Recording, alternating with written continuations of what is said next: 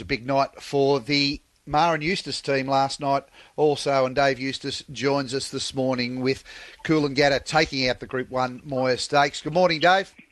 Morning, how are you? Morning. Oh, I'm very well, thank you, and it was a terrific day for the team yesterday and last night, and a plan hatched a long time ago. And firstly, just take us through how you saw Coolangatta's win.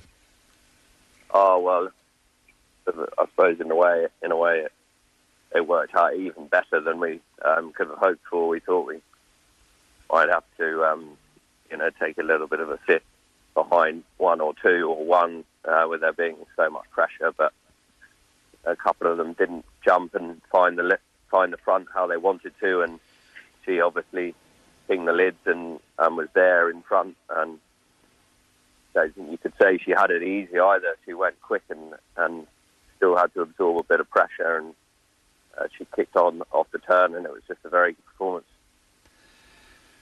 How did that meet your expectation following her first up run in the McEwen? Oh, we were delighted with her McEwen run. We felt everyone was a bit quick to jump on her when she got beat, but it was her first time going Melbourne way and obviously then around the valley as well. She had to absorb a bit of pressure first up and just got a bit tired late, so we were pleased with that. The plan was always the Moir not to be spot on first up, and huge credit goes to the team. She's not the easiest in that she's fairly, she can be a bit highly strung. She doesn't carry a huge amount of condition. So to have her there in tip-top shape is a credit to them. It's almost a Group 1 trifecta for the team with Bella Nipotina and Generation. You must have been just thrilled with the way the three of them performed. Yeah, absolutely. I mean, again, shows what a team effort it was to nearly have the first three in a Group 1 is a huge achievement. Bella Nipotina was a career best to do what she did against the pattern out wide. It was an enormous run. I haven't seen her sectionals as yet, but Generation showed that he's up to that class and is a very good performer over 6 furlongs. So he'd go to the Manicato up in trip, and he showed he'll be competitive in that race as well. Mornington today, you've taken King's Charisma out. We'll talk about his chances in Adelaide shortly, but you kick off in race 5 with Cena's Express, Celine Gaudray aboard. What did you make of the first up run? Delighted with his first up run. He's come through extremely well. He looks great.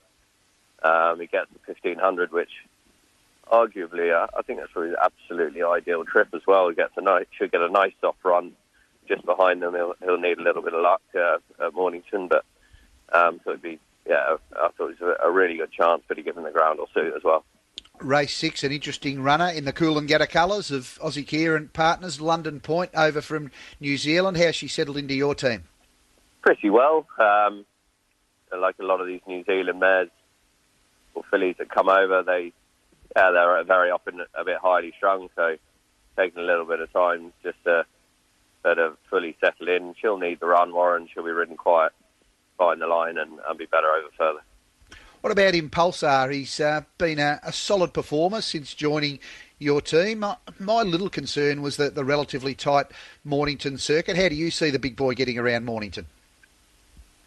I think he'll be fine around there, to be honest. Obviously, I also will just ask him to improve down the side of the track. But I thought it was an pretty even race, not a strong race by any means. And he found the ground a little bit quick the other day, so I just hope that the Sting stays out of it, and he should run a solid race. As I say, it's not a strong race by any means. Race 8, you've got Denor Star, who's been such a consistent performer, and he had a little gap going into his most recent run. Would he have derived some improvement out of that? Yeah, we've taken him out, Warren. Actually, he's just drawn too wide. We'll wait for another day. King's Charisma you have taken out also. He heads to Morphettville Park, so obviously You're thinking that's the better option for him. Your thoughts there? Yeah, again, a very even race. He's been racing quite well. He deserves to get his head in front, for sure. And it looks a good opportunity for him. The run style of him, he generally has a few in front of him on the Parks track and can make it difficult. So we can just get into a spot having to chase too many down the straight, then that would be preferred.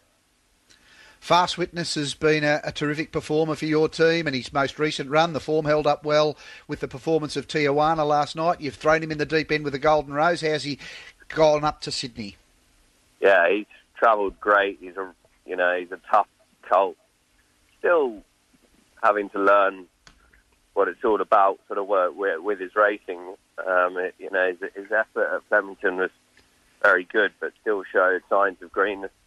It was pleasing to see the form get franked last night at the Valley, and he undoubtedly deserves to stake his claim. Obviously, he's going to need to improve again, like a lot of these horses, but he'll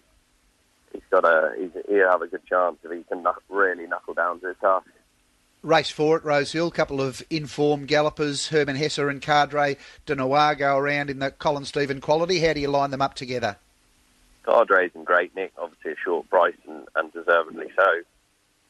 He's in excellent form, and this will be a nice pipe opener for him to work towards the Metro.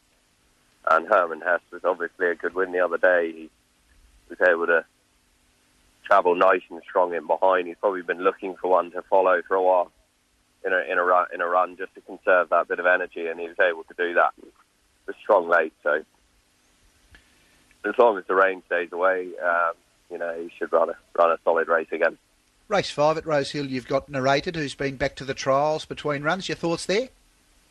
Yeah, look, she actually has got a pretty good fresh record.